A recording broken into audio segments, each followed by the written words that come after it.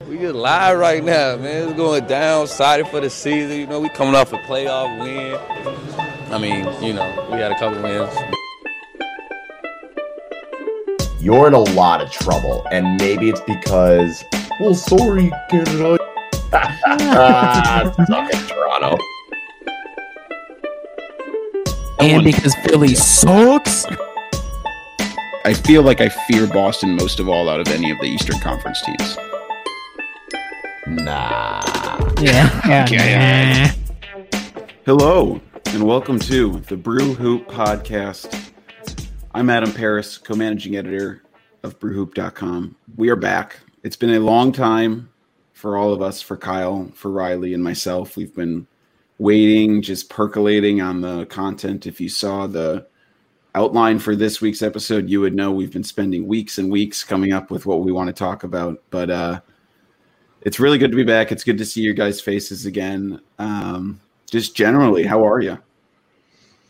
Don't have COVID yet, so I'm doing all right. Hanging in there up here in Minneapolis. So I'm excited, sort of, about basketball being back. I mean, it's still sort of a weird situation with the bubble and scrimmage games and kind of figuring out the whole balance between all that. But I'm doing okay. Yep, I'm good too. Also, no COVID. Watching a lot of soccer. Liverpool won the league, so that was great. Ford Madison just came back. But yeah, still don't love the idea of sports coming back, but it is what it is.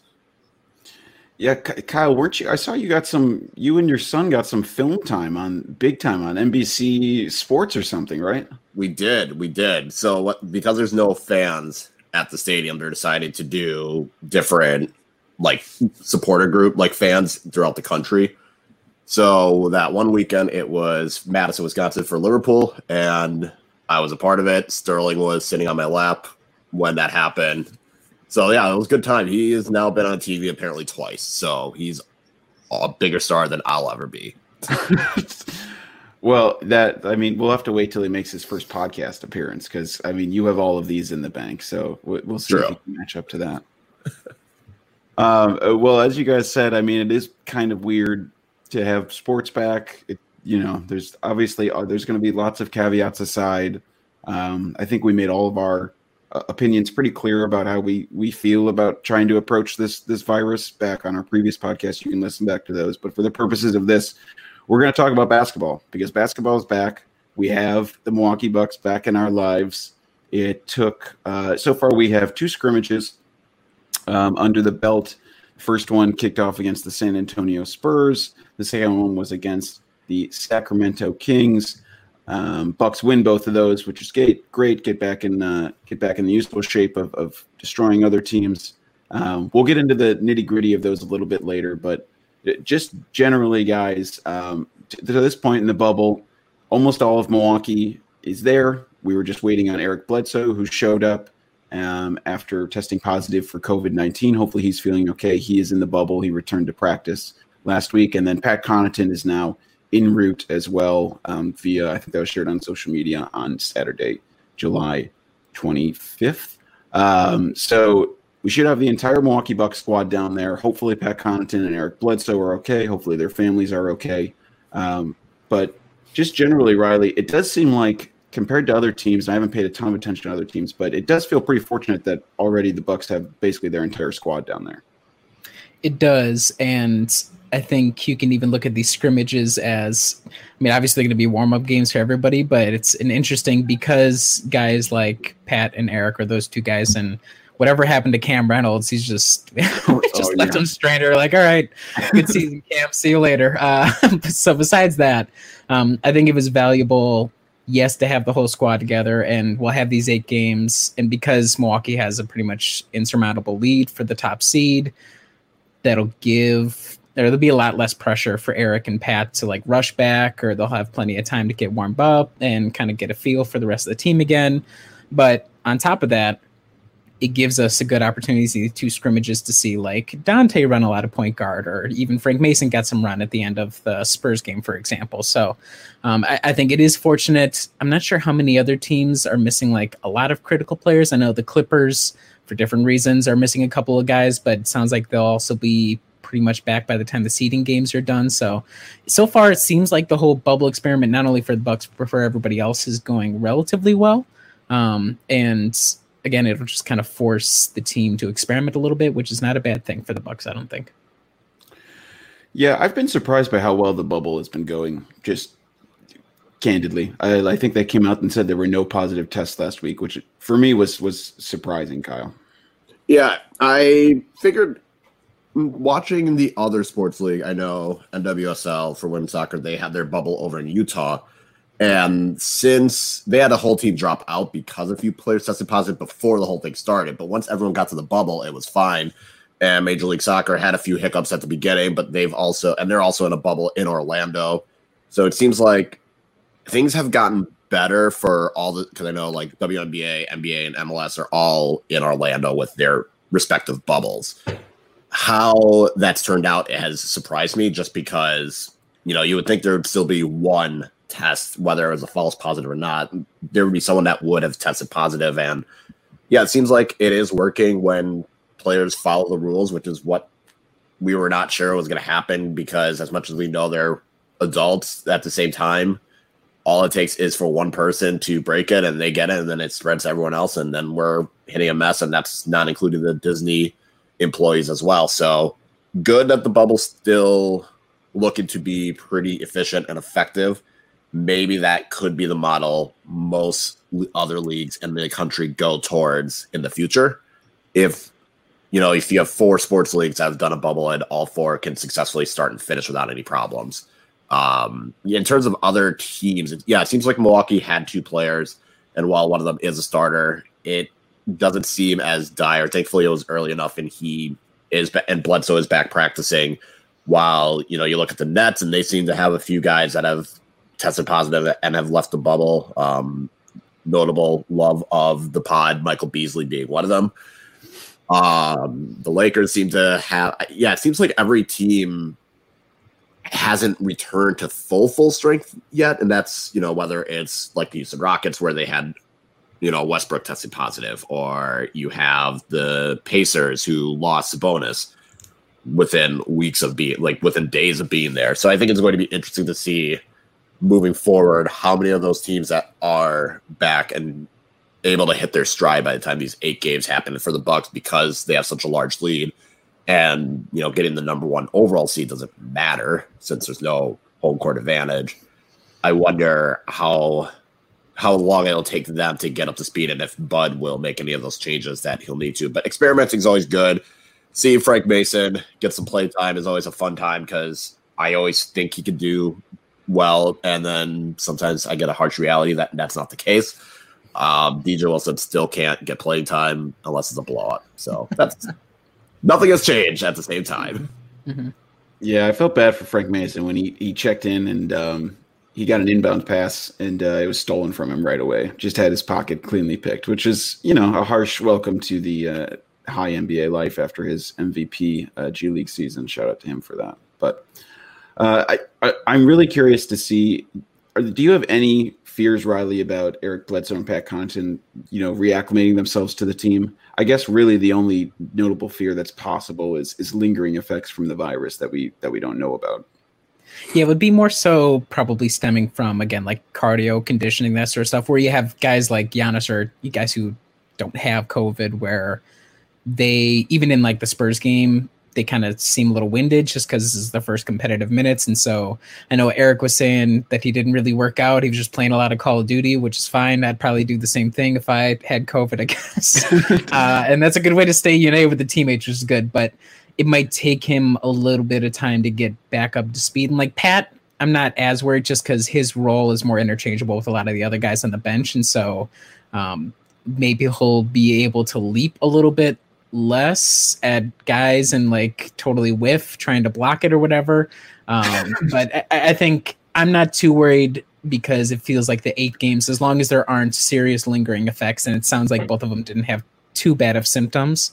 In theory, that should be enough to kind of get him to game shape. And then again, the first round, presumably whoever the 8th seed is going to be, the Bucks are going to blow them out anyhow. So that's like another 4 games you kind of have to get into shape. And so I think with all that in front of you, again, as long as there's no real issues, I don't see it as a a real downside for the Bucks, and that it'll be a lingering problem throughout the playoffs. But any more than like, you know, any sort of nerves or pressure or anything like that Eric might normally feel, or, you know, kind of not being hot shooting like Pat, something along those lines. I think the other thing that I think is beneficial to the Bucks, and I know it's happened a little bit with the Clippers, but I think it's most notably with the Lakers, is they've lost a few guys. So Rajon Rondo, of course, I think he hurt his hand, but either way, I think. Yeah, so he's out like 6 to 8 weeks. So theoretically, maybe not till the conference finals he would come back. Avery Bradley, of course, opted not to come into the bubble for very valid reasons. You know, the Bucks didn't really have anyone like that who chose not to come to the bubble. If they didn't want to come to the bubble, I would have totally understood. But, you know, thankfully everyone wanted to come in and try and take this championship. And then I think the other concern, obviously, is with these guys having to work out at home or potentially not working out at times. There is the fear of injuries as people come back to the court. And so far, so good in terms of the limited minutes that the Bucks have played. Wesley Matthews had a little bit of a scare in the Kings game where he seemed to bump knees with Harry Giles, but he left the court, apparently asked Bud if he could come back in later, so thinking he's probably fine. And then the only other potential injury was Thanasis, who I think entered the concussion protocol or was being checked out for a concussion. So those are really the only two big injuries, but you know, so far so good, and just hopefully as they ramp up the minutes, Kyle, there aren't any other further injuries that rear their head with the Bucks getting back up to speed. Yeah, with the Spurs game, it was getting to the fourth quarter, and I think there was 7 minutes left. The Bucks were up 18-something points, and I was kind of thinking, all right, Giannis is still in, the starters are still in, let's try and get them out. And I think a minute later, but I got Giannis out, but Brook was still in. I was like, okay, they don't need to play this much. They got this in the bag, and I think that's going to be. Otherwise, the rotation has been good for what Bud's doing. He's not trying to run them into the ground too much. He's still, in terms of a 10-minute quarter, load managing them pretty well. So you just hope that there isn't a muscle injury, primarily just because their bodies haven't been used to using a couple of those muscles for months now. So that's going to be the bigger concern, whether it's, you know, a shoulder or a hamstring or a calf, that those don't flare up. The good thing about that break was Giannis coming back 100% healthy, because right before everything stopped, he had that knee issue, which it was good for him to kind of rest. And now he made that joke, like, did he really think I didn't, you know, have a basketball and was able to get some shots in throughout that whole time, which I thought was pretty funny, because it seemed when Giannis said he didn't shoot a basketball, I was like, that. No, there's no way. There's no way he, out of all people, did not try and get as much practice in as possible. But it's good that, you know, it seems like they're still healthy. It seems like they're getting back into shape, and there hasn't been a major injury. Hopefully Thanasis doesn't have as bad of a concussion or a concussion at all, because that was a pretty scary fall that he had at the end of the Spurs game. And yeah, with Eric and Pat, it's just more of a cardio-wise. I doubt they didn't work out when they tested positive. I don't know how much working out they did even prior, and now they're gonna have to slowly integrate and get back to it. And we don't know the effects of COVID, so hopefully it's not too serious of, you know, lingering effects for them. But I think overall this is as good as it can be for the first 2 games of scrimmage. And I think on top of that, in addition to guys coming back, and especially Kyle, you said Giannis was a big one. I thought it was really impressive. And again, it's only 2 scrimmage games, so we can't take it and extrapolate it out to the entire playoffs during the bubble or anything. But I thought guys like Wes, George Hill, and I think Marvin Williams. I don't know why I'm calling him Marv. Like I'm on first name basis. My guy Marv.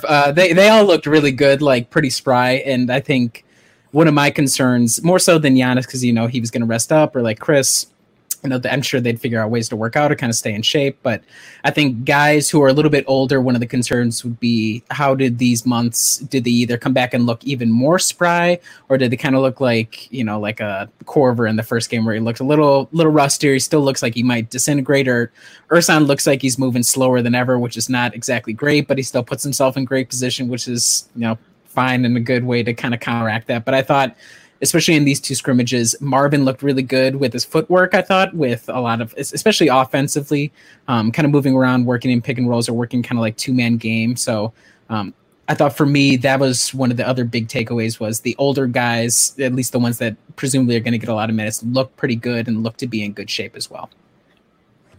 Yeah, let's talk specifically about that Spurs game. I think it was going to be the more relevant out of the two scrimmages, given this only a few of the starters played just one half against the Kings. So against the Spurs, Bucks win 113-92. Giannis ends up with 22 points, just 1 of 5 from deep. Some pretty nasty misses actually from three, but not out of line for how he shoots the three occasionally. 3 of 8 from the free throw line.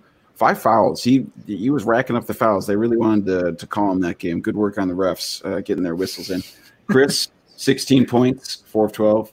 Got to the line 7 times, which was nice. Brooke, 17 points, 3 of 3 from deep for the Elder Lopi. So, I mean, it was a scrimmage game. There wasn't a whole lot to take away from it. I thought the big thing was Giannis still looks unstoppable in transition, going down to the paint.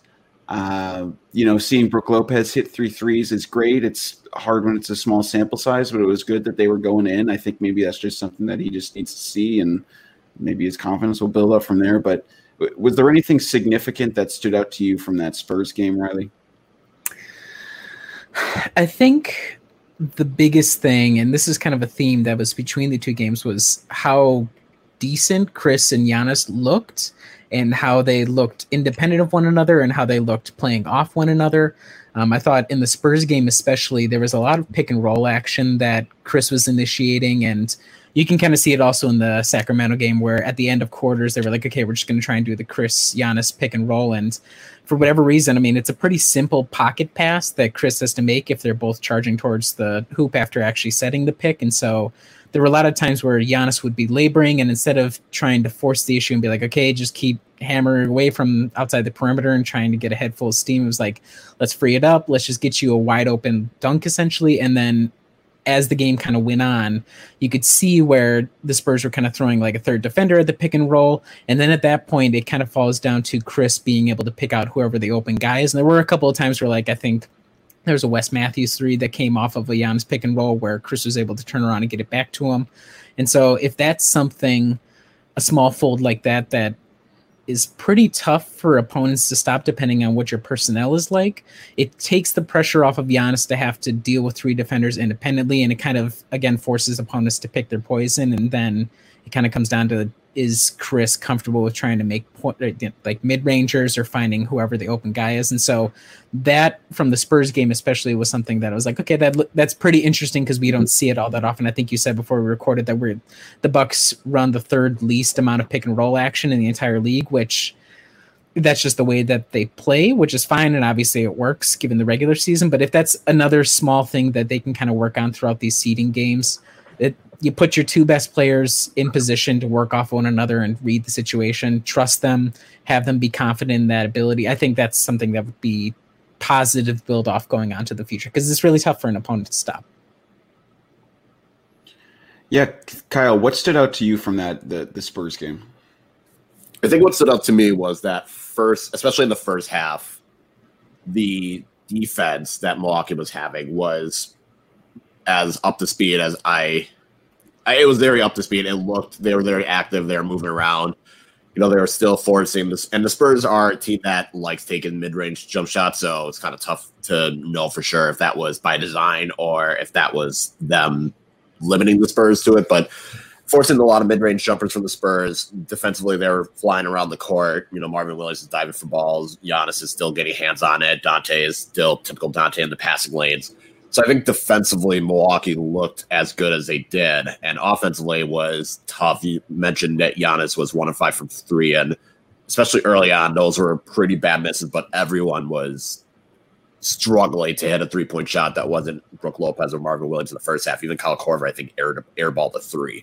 So I think the offense still needed some time to gel, and then you saw by the third quarter it was starting to show signs of life again. But I think defensively, it seemed like Milwaukee was picking it right back up, and that's a good thing because that's going to rely more on legs and mentally trying to stay as focused as possible and make sure you don't get backdoor cut or something. So I think that's what I noticed, especially in that Spurs game, was how the defense looked throughout all 4 quarters, while Milwaukee's offense kind of struggled in the first half.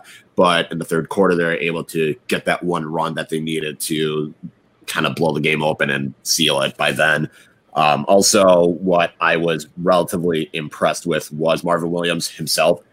He looked, Riley mentioned that his footwork was good and he was in good positions. He was getting a couple jump shots in.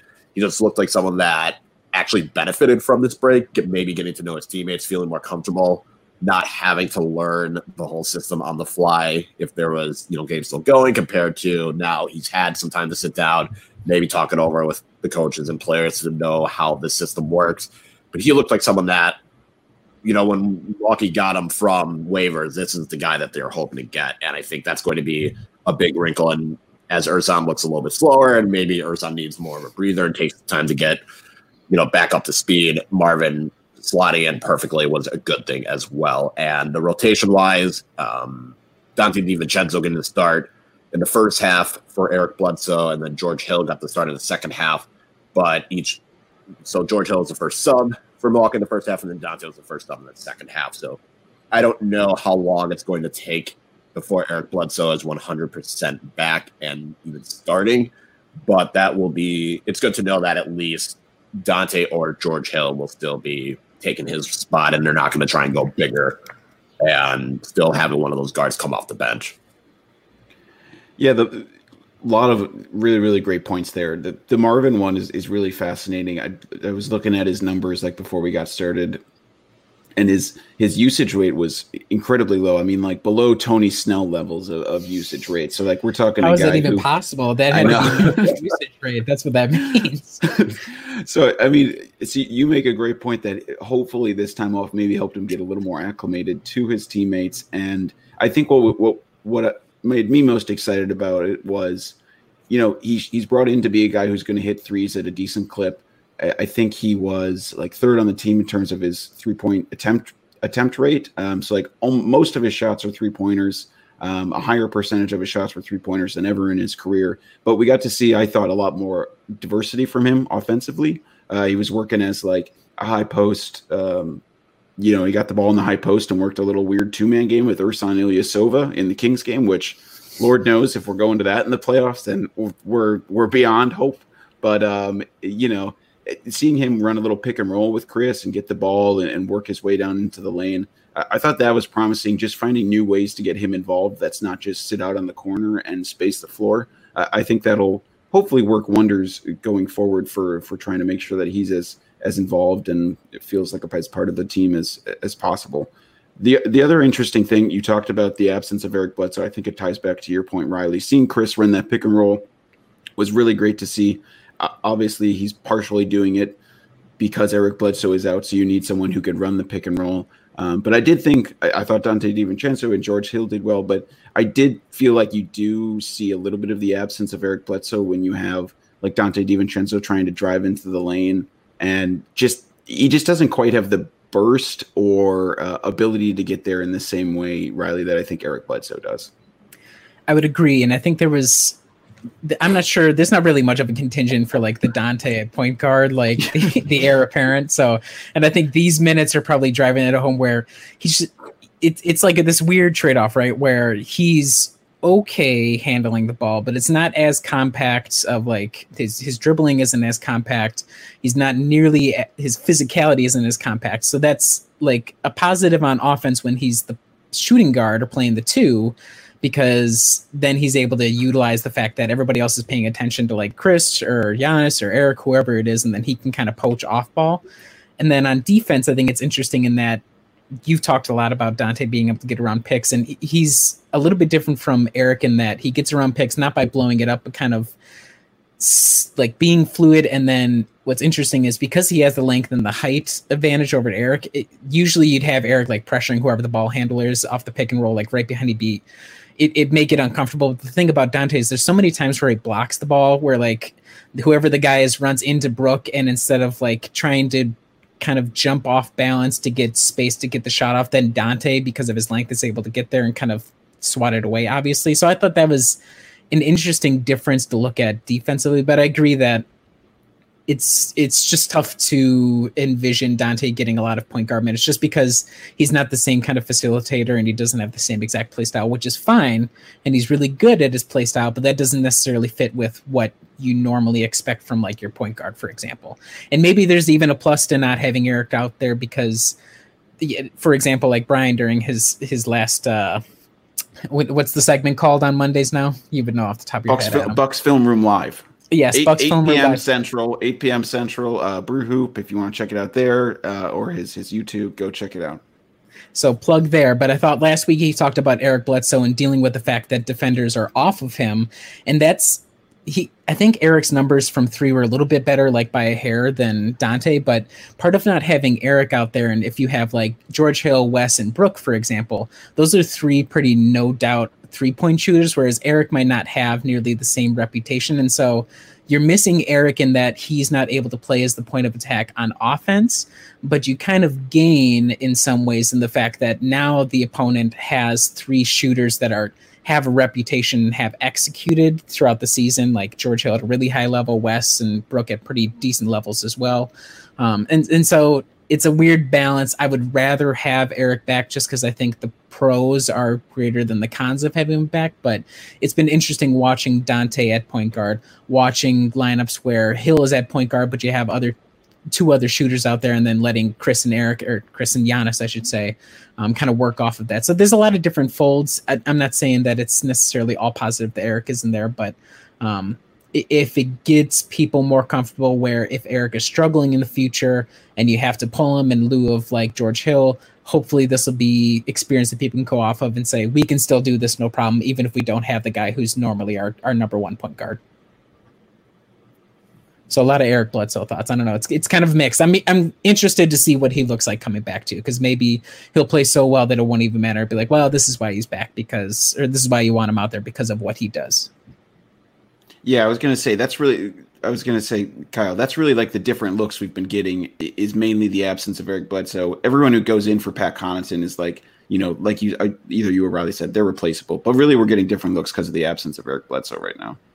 Yeah, with Eric Bledsoe, just how he plays, other than Giannis, he's the only guy that can capably take the ball from the top of the key, get straight to the hoop, and finish, whether it's contact or no contact. And I think Giannis is right now in the roster the only one that can consistently do it well. When Brogdon was on the Bucks, he was another guy that could do it. But and also just Bledsoe's physicality and how he plays, it relies a lot on athleticism. It's a different type of athleticism than Dante. While Dante, it's kind of more that like agility and being able to kind of make a fast reaction, can use his arms. It's kind of get a deflection and go from there. Bledsoe, it's kind of more that I'm stronger than you. I'm going to be able to absorb the contact. I'm going to be able to be a little bit more physical in that regard. So how that changes is interesting. And like Riley said, while you lose that kind of point of attack, you do gain a shooter. But at the same time, I think that's what makes Bledsoe a little bit dangerous is if he gets going, he can shoot the ball pretty well. He can go, 3 to 6, 4 or 5, something like that. It's just we don't really see him take those shots unless he absolutely has to. And, the lanes are a little bit clogged up. So I think with Bledsoe, it's going to be interesting in terms offensively. I think once he gets back, he'll still be relatively okay, still attacking the hoop. It's just defensively, especially with his strategy on James Harden, if he plays for that game or not, then I wonder what Milwaukee's going to do as the alternative. I know they had Wesley Matthews on James Harden the last time they played each other, so maybe they go back to that route. But I think it's going to be on the defensive end that I'm a little bit more curious on whether going from Bledsoe and his more physical style of play and his ability to take more contact compared to Dante or George Hill, who rely more on using their arm length and getting in passing lanes and not necessarily fighting through screens and just more going around it. That I'm wondering how that's going to affect Milwaukee for the next probably 1 or 2 weeks that Bledsoe's still getting back into shape. Yeah, I'm glad you brought up defensively. You talked about it earlier with the Spurs game. That game was interesting. Obviously stifled them to 92 points. Also, that first game was weirdly 10-minute quarters, and then no other games are going to be 10-minute quarters, which is fine. I was confused by that as well. I like turned on the Kings game. I'm like, what is happening? Like, are we not being consistent across games, or that is strange? Well, that makes the 80 points a little less shocking. It's still shocking that they got 80 at half, but I was like, wow, they really got 80 points in 20 minutes of gameplay. Mm-hmm. That is impressive. But okay, I guess not. Yeah, I don't know. Great wrinkle by the NBA to make sure they can get up to speed. Anyway, in that Spurs game though, it was interesting because the Bucks, who aren't a team that really creates that many turnovers, but obviously in that game took the Spurs, who lead the league in terms of fewest turnovers per game. I think they have like 12.3. Game against the Bucks, they have 22. I'd chalk a lot of that up to just sloppiness on their end and missing some of their better players. But I think you were right, Kyle, in that it does still show that the Bucks offense is still clicking on a lot of cylinders, and shows especially the symbiotic relationship between all the defenders on the floor when they're out there. You know, they are able to, they know where each other are going to be. They know when to push the envelope in terms of passing lanes and jumping balls and getting steals and that kind of stuff. You saw that with Dante DiVincenzo, of course. But I think I'm very fascinated to see and make sure that the Bucks defense is still at the historic, if it can still perform at the historic level it was doing before the break. I mean, I think that's something that we take for granted a little bit, but you know, with a 4-month layoff, we can't really know. I think the offense seems like that's it. That's something that I don't really know how it wouldn't be up to speed, but the defense was so historically great. I mean, up there with like some of the best defenses of the last couple decades. So many better points, you know, net rating points per better than just the Raptors, who are in second place. So I'm very curious, Riley, to see if there's any drop off in that, because that really was the thing that was consistently great for them all of last year in the playoffs. Yeah, I agree, and I think I'm not as worried about it just because even when the team was sort of sputtering relative to their rest of the regular season at the end, right before the season got put on hold, the issue at that point still wasn't necessarily the defense. Like that, the principles are a lot more secure, I would say. And like I said, throughout all of the playoffs last year, that kind of maintained. It was more so the offensive sputtering. And so we saw at the end of this regular season, sort of a similar thing happened where the defense continued to be consistently great, but then the net rating was dropping because the offensive rating was dropping. And I think we ended the season like 5th overall in offensive rating, I'm pretty sure. And so, yes, it's heartening. And I think we can give a lot of credit to that, to the fact that Brook Lopez seems to be on both ends of the floor. We can talk about him too, because he had 2 really good scrimmage games, but he's such a good anchor inside, and it makes it so much easier between Giannis poaching off ball or weak side or wherever he happens to be, and Brook inside. Like it's such a simplistic system, but it works so well that there's a reason why other teams haven't figured it out over 2 seasons now. And so going into this, I'm not really worried about the defense at all. And so the other concern will be the offense. And given the fact that guys had time to rest up, Giannis isn't going to be laboring nearly as much after 82 whole games, plus going into the playoffs and things like that. So I think from these first 2 games, really encouraging. The Kings scored a lot, but that's because we had 20 minutes of DJ Wilson in the second half. So what are you going to do about that? But when the main guys are out there, it looks to be functioning as well as you could. And again, there's a reason why nobody's figured it out. Like it's worked as well for 2 seasons in a row. This isn't a Jason Kidd situation where it was like first year, everybody's like, whoa, what are they doing here? And then the second year is like, okay, well, we're just going to punish them every single game, and they're not going to do anything different about it. It's worked so well. Stick to it. There's not much to change there, and I think that's encouraging for us through the first 2 games at least. Yeah, Kyle, let's talk a little about Brook Lopez, who so far 6 for 9 from three-point land through these 2 games, which is promising to see. Hit 5 blocks against the Kings. I mean, you can't take anything really away from the scrimmage, but I do think, you know, if there's anyone who we think offensively certainly had room to grow from the layoff till now, I think Brook Lopez is probably the prime candidate. It was one of those things where with his shooting, every time he shot the ball, it was good looks. It's not, you know, him forcing bad threes or him forcing up shots. It was they were open and it just didn't fall. And hopefully we didn't think he would be this 30% and below shooter that he was showing all of this season. And maybe it wasn't going to be this 40 plus 3-point shooter that we saw last year. So maybe now that like 35% range is just what I think that's kind of the mean of the average that we should expect out of him moving forward. But no, he's looked really good. I don't know if it's the power of Disney that's the reason, or maybe he just had a chance to kind of do over and just go back in with a fresh mindset. But his shots are now falling. It's a good thing to see. And I wonder how much of that is just more of a just keep shooting and things will level itself out. So I think offensively that's going to be big for Milwaukee because, you know, in that Raptor series last year in the Eastern Conference Finals, he, other than the first game, it was really tough for him to get going. And you could tell that when his shots were falling, then it was kind of less of the offense sputtered more because you didn't have to worry about him as a threat, and you can go and double Giannis and Chris and force, and just kind of clogged up everything else. While now, if Brook can, like I said, shoot that 35 to 40% range, I think it reopens the offense a little bit more.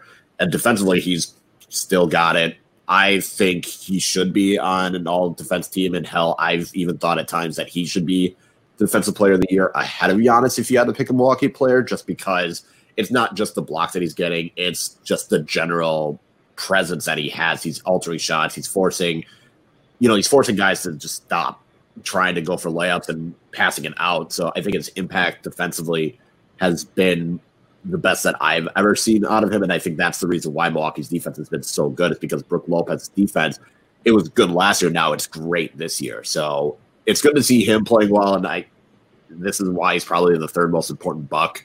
If he doesn't play well, that team's going to suffer. And I think that's a good thing that right now the shots are falling and defensively hasn't missed a beat.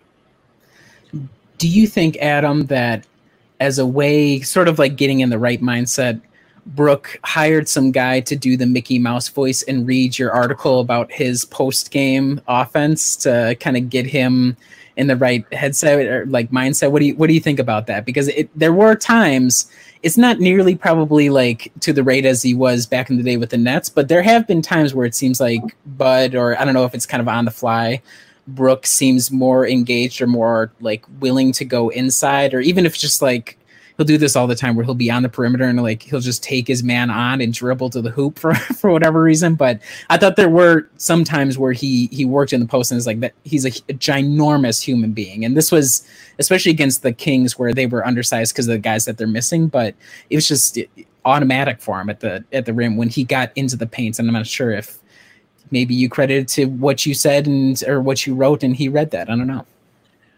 Good Lord, I hope not, because hearing Mickey Mouse in your head saying like you shot 43% on turnaround to 3 feet, I would not wish that on anyone. That was also one of the worst Mickey Mouse impressions I haven't seen. Yeah, we'll do that post edit. We're gonna definitely put a little filter over that for sure. I mean, it's a great point. I mean, when I looked at the numbers, he was shooting he had about at least one more full post up per game than last year, which 1 to 2, when you're having 2 post ups a game, doesn't seem like much. But when it comes to the Bucks offense, I mean, like it means quite a bit when so many of the possessions are going to both Giannis and Chris. And so that, Brook Lopez doesn't have as many chances. So when you're trying to optimize him and throw in a little more diversity, I think that's a really good wrinkle for him to follow. Also has been sneaky, one of the more efficient drivers on the team the last 2 seasons, which is really, really odd. Rarely does it, but when he gets sort of that lumbering body going, finds a way to make it to the hoop.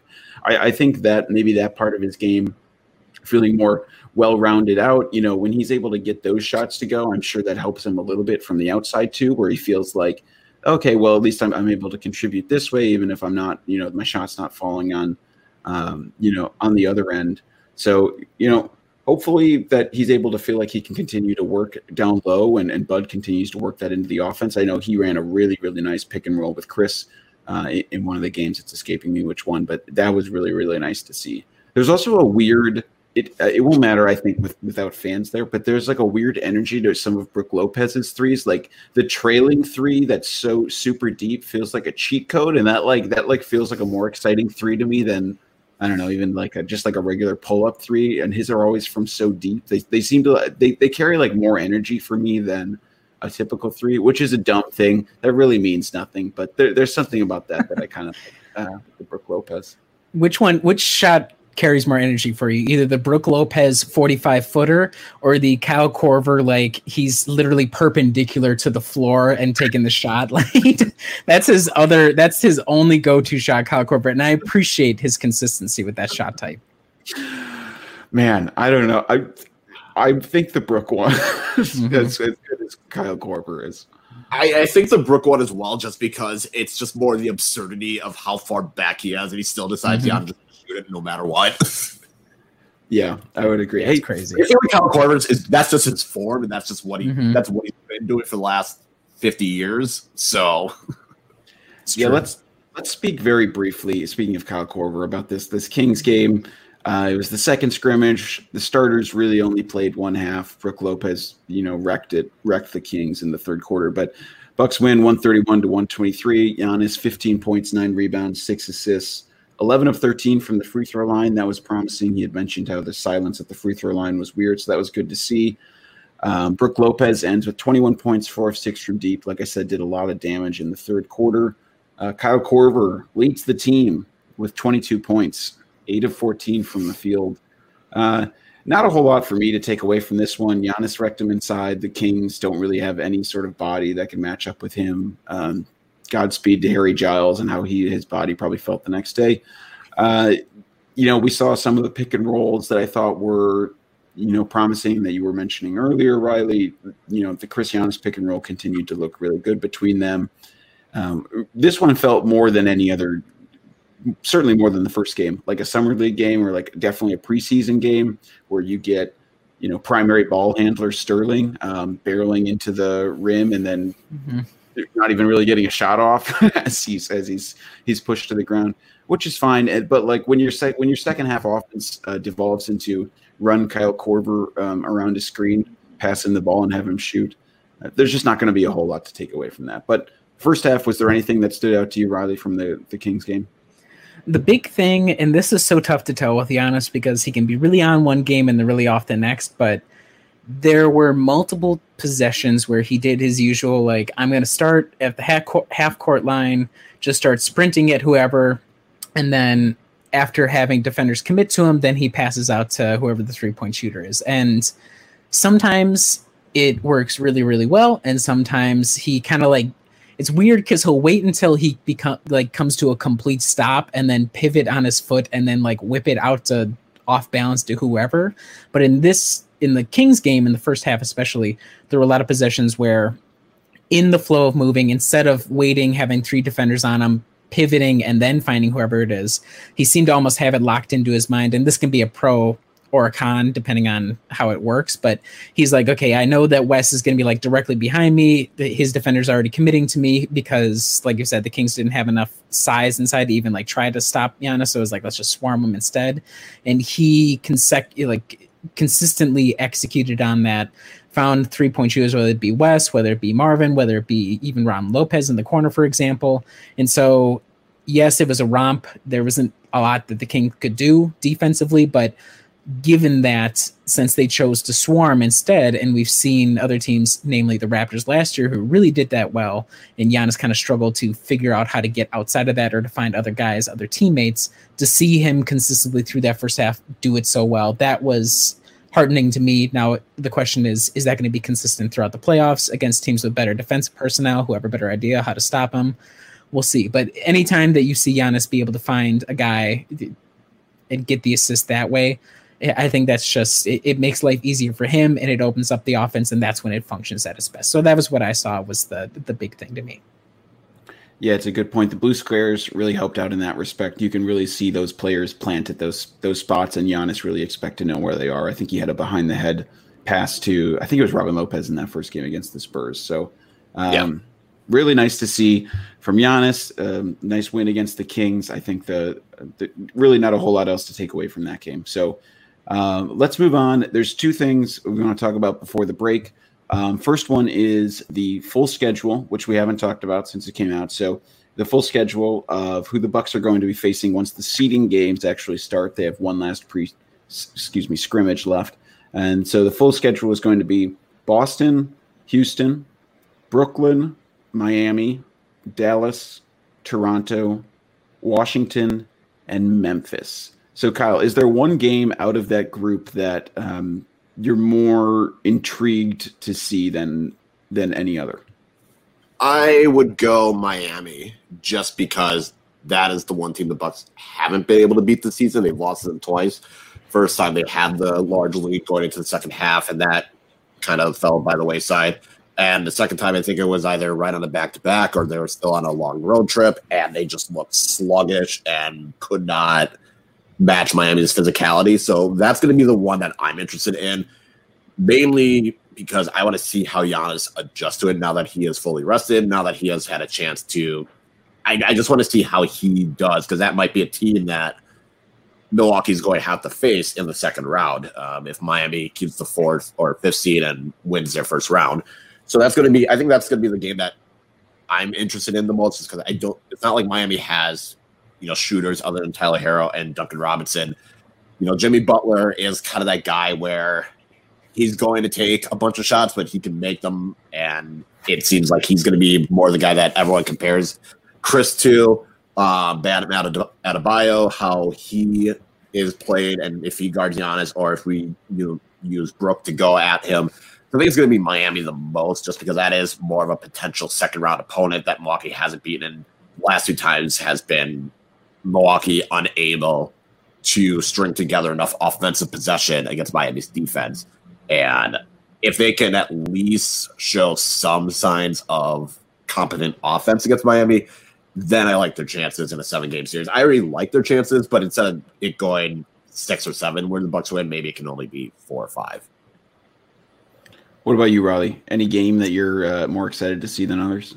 I would say, it's tough because of the way, again, the Bucks have such a lead, but I'm looking forward to the Toronto game. At that point, I'm assuming that the seeding for the Bucks is going to be locked up. It would be, unless, they lose like every single game up until that point, which I don't see happening.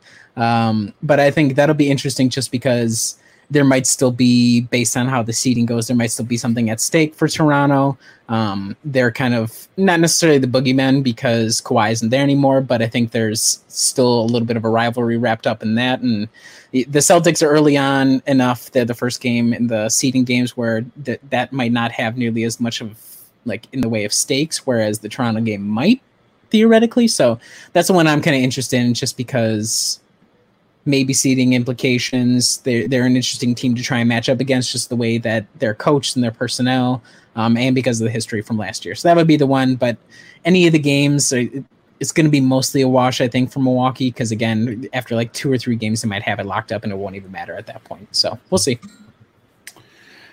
Yeah, for me, I think I would agree with you too. If there was another one I'd be interested in the Mavericks. I feel like they're getting a little bit of buzz here as we start to get closer to the bubble. You got Porzingis, they got Luka Doncic.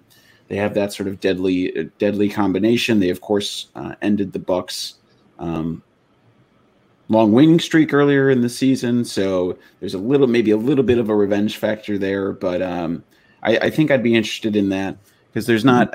I'm not super. I kind of know what like a Houston matchup looks like between the Bucks. It's really all focused on that Eric Bledsoe potentially guarding James Harden matchup, but I think the Dallas matchup is interesting, just given Luka Doncic's size, how the Bucks might decide to attack him, and then Kristaps Porzingis inside as well. Him versus Giannis before the injury, that was slowly becoming one of the more exciting matchups between 2 players in the league. So it'd be pretty cool if Porzingis was able to get back to health. So I guess I'll look forward to that one. That one's pretty exciting.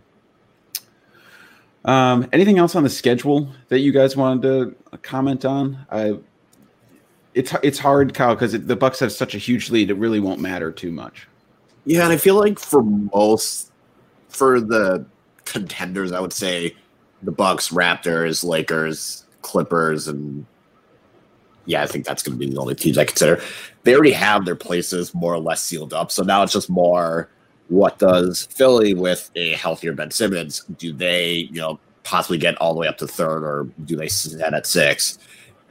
if the Pacers and Heat, how they adjust, especially with the Pacers losing Sabonis, but they might get Oladipo back.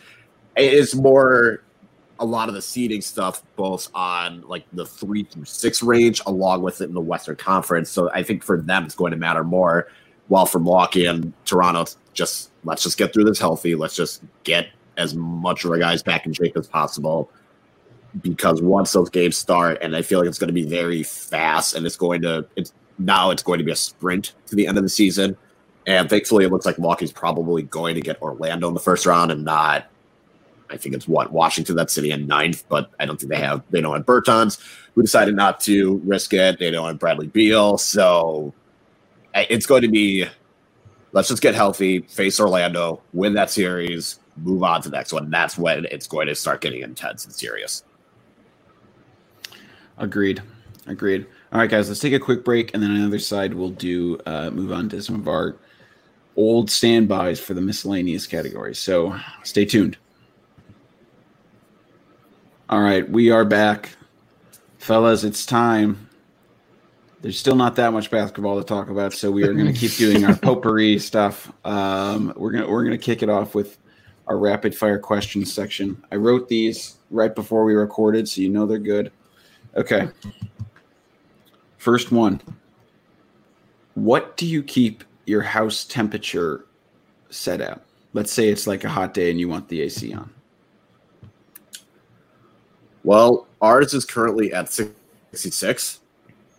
I would rather have it up to like 67 or 68, because especially when I'm in my basement, it is an icebox down here. I live in an apartment where we have just some things shoved in the wall to make things cold. So I prefer setting number 5 on my AC unit. I have no idea what that temperature is. So fans, windows open, and if it's really hot, then setting number 5 on the AC unit, whatever that is in Fahrenheit. Okay, perfect. Oh, I'm sorry, right? That's all right. I'm not too offended. It's whatever. I'm like 2 years removed from that life, and I've already forgotten it. I've clearly moved on. I feel terrible. Yeah, I understand. No problem. All right, next one. This is big. Boneless or bone-in wings? I used to be a strong adherent to the bone-in. However, when places like Buffalo Wild Wings, I mean, we don't have to get into this too much, but I think the quality has. I mean, it's awful now. Let's just be honest about it. Right? Beat-ups is awful. We don't have to get into it too much, but I was bone-in for a long time, and then I transitioned slowly but surely to boneless. I think I'm still team boneless at this point, though I do not mind a good drummy or a good I call them wings. I don't know if people call them flats or what, but I am team boneless generally. I'm team bone-in just because I feel like, other than B-dubs, if you go to a wing place and get wings, they're always bone-in. So I just got used to it. And yeah, I don't mind bones. It's just one more thing I just have to like watch out. And if I chew on a bone, I can take and spit it out. So it's not a big deal. Fair enough. Quality debate between you two. We could go further with that one, but we'll leave it at that. All right. Maybe we've done this before. Do you have a tattoo? I do not. I was thinking, so right before COVID hit, and when it was like, well, the hospitals might actually just not exist anymore. I was contemplating because I ran a marathon 2 years ago, and I was contemplating getting the finishing time on like my rib cage or whatever. So I still haven't gotten that, but that whenever I probably will get it sooner rather than later. Now that things are a little bit more calm, but do not have one now, but plan on getting one in the near future. I don't have one. I've kind of gone back and forth on if I want to get one. I thought of getting one to like commemorate Sterling more or less, but then I just got a necklace, which saves myself the time, energy, and pain. So I go back and forth. Sometimes I think, yeah, it'd be cool to get one, but I can never think of one that would be worth keeping on my body forever. I kind of think it'd be cool if we got like Brew Hoop podcast tattoos, right? Like dead silence from the other hosts, so I'm going to guess that's a no. Only if it's the Photoshop you sent yesterday. Yeah, that'll look really good. I'm sure we'll find really good artists who will be able to transition that to our skin, no problem. I can't have a picture. That would be cool if we had pictures of our own faces on our body. That would be fun. Okay. Last one. Does cilantro is cilantro to you taste like soap, or is it delicious? Delicious. I used to be team soap. Now I'm team delicious. I feel like I don't notice it enough, so I guess it's delicious. I don't hate cilantro. I don't mind it. I just don't notice it enough, and maybe it's because of like the cilantro I'm putting on or whatever. But it's fine. I wouldn't. If there's an in between team whatever, that's me. Okay. Team whatever. Yeah. Okay, hold on though. I need to revisit the used to be team soap. I thought it was like genetically there's like a chemical issue with people who have it taste like soap. Like it's something wrong. Did you evolve, Riley? Like your own body evolved? It's a really good question. I like to chalk it up to my maturing into, the adult male that I am now. I used to be so mature and I had the immature palate of a 12-year-old, even when I was like 20 or whatever. So I think this is a testament to personal growth, but it wasn't so much that I thought it tasted like soap. I just wasn't a huge fan of the taste. And if you have it for a lot of dishes, it's so not overpowering, but you could tell when it's in there for the most part, unless you're Kyle, in which case it's like team middling. But in my experience, I was like, it's really over the top. I'm not used to it, or I'm not a huge fan of it. And so I didn't think it was soap necessarily, but I wasn't just like, wow, I love this. Whereas nowadays, I really appreciate the kind of different flavor that it tosses in. And every week we get cilantro and toss it into whatever we're making. So it wasn't so much that my chemical makeup changed necessarily in that way. It's just I became more appreciative of it as I aged. So thank you both for bringing a little complexity and nuance to my binary. So, our pleasure. Yeah. All right. That's all I got. So let's move on. Kyle's film review. All right. So I really struggled trying to think of a movie that I watched, but I realized that Hamilton counts as a movie, as it is now released on Disney Plus. So I've seen Hamilton as a show in Chicago. So it was interesting watching it. And that was 2 years ago to now, where on Disney Plus they have a Broadway version of it, and you can just tell the differences between the sets and the characters and the facial expressions between the two. So I thought that was really interesting. But in terms of the, I guess, quote unquote movie overall, aka the Broadway show, it's really, there are things that you kind of notice and that you can enjoy in terms of how the cast express themselves, in terms of how the songs are and how it flows and how it ties into everything. I really enjoyed it. I think it's a great idea for Disney Plus to put it on there. So because it's so expensive to try and get tickets to any Hamilton show, no matter what city it's in. So I thought that was a cool thing to do. Music is pretty good.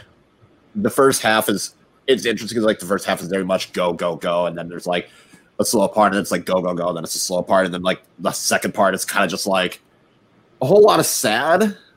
The second part is just there's always some sad story that associates with it, so I think that's kind of interesting as well. But I enjoyed it.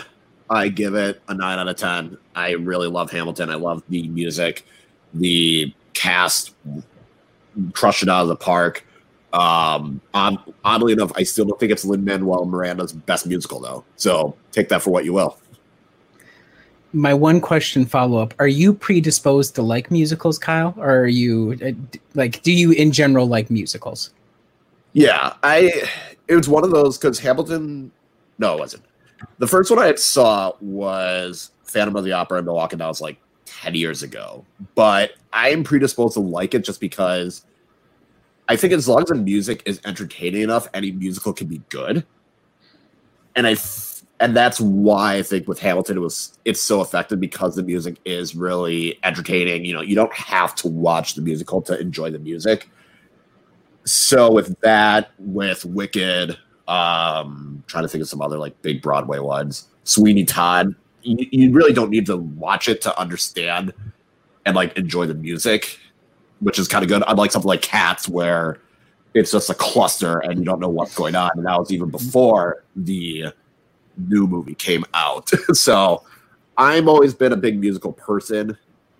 If I have a chance to go to a community theater show, I would go. And Emma's really into theater as well. So I kind of just got more ingrained into it. And Sound of Music is also another one that you can listen to the music and that's fine as well. You don't have to watch it, but it's enjoy. You can enjoy both at the same time.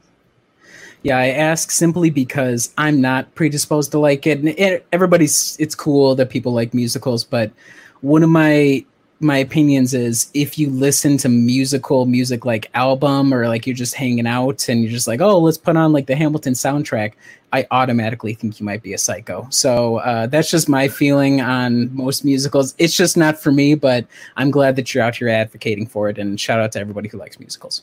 I will say, if a good you have to watch a good musical.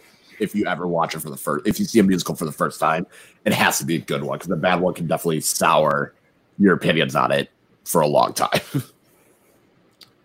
Well, middle school Adam loved listening to the Wicked soundtrack on CD. So I guess middle school Adam was a psycho, apparently.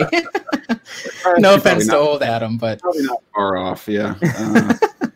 Anyway, moving on, we've got two segments straight from the head of Riley to send us out before we make our predictions. So let's move on to Vulture Talk.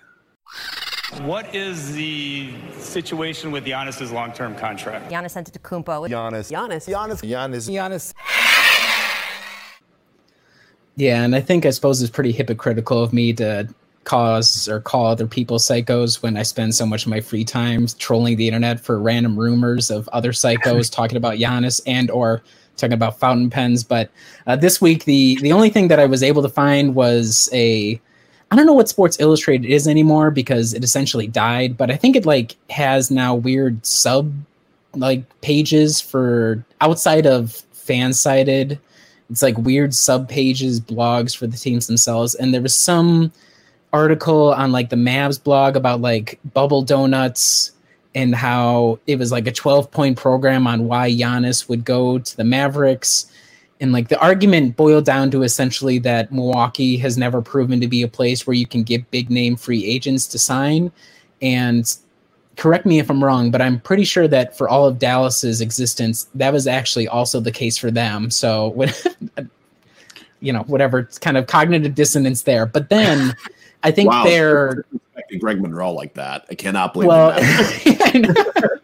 How dare they? Or like I think their excuse was the fact that Porzingis signed with them, but they traded for Porzingis. So it's not like they got him as like a straight up unrestricted free agent. And also they had to give him all of the freaking money to come there. So whatever to the side, it was essentially the case of like, again, Giannis loves European people more than he loves Americans. Why wouldn't he want to join a team full of European superstars and like rule the cosmos or something? Again, I think it's insane. The rambling is a mostly insane person. I'm going to put it on the Monday Morning Media Roundup because I need the content. But shout out to the Mavs who, for whatever reason, I can understand why Miami would think they have a chance. I can understand why Toronto thinks they have a chance. I can understand the Lakers, I guess, or the Warriors, besides the fact that they don't have enough money to pay for Giannis. But I can kind of get where they're coming from if I squint my eyes so much that my eyes are actually shut. But with Dallas, I can't even do that, And so that's why articles from teams like that are so ridiculous, in my opinion. Kudos to the Mavs fans. The European thing just makes no sense to me. It's like, is there no? You're saying there's no cultural difference between Kristaps Porzingis and Giannis Antetokounmpo? Like, it's significantly greater than anyone than state to state. Do they know that it's a little different over there? Like the countries are like states. People don't realize that Lithuania is actually just like northern Greece when you think about it. If you look at a map, so it's very similar backgrounds. Athens is a lot like Vilnius. The cities are much like one another. So I get where that mistake would happen. Plus, I'm pretty sure most other European countries hate each other at this point. So, yeah, there's a lot of beef over there that you don't necessarily have. Like, this is totally unrelated, but wasn't there like a rumor that Vlade Divac didn't want to get Luka Doncic because of like old country beef, like old Yugoslav beef or whatever? Oh yeah, that is real beef. That is like that whole Yugoslavia, Czechoslovakia. Yeah, they don't mess around with it. we don't have to get into the politics of post-Cold War Europe, but I think it's definitely a little reductive if you're like, oh yeah, they're all Europeans, so they're gonna love playing with each other. So shout out to Mavs fans and your crazy ideas. It's not gonna happen, dude. Sorry. I'd like to see you. I feel like you are actually qualified enough to write that piece, Riley, about like how post Cold War Europe, like those decisions led to the Kings not picking Doncic. Yeah. I would read that.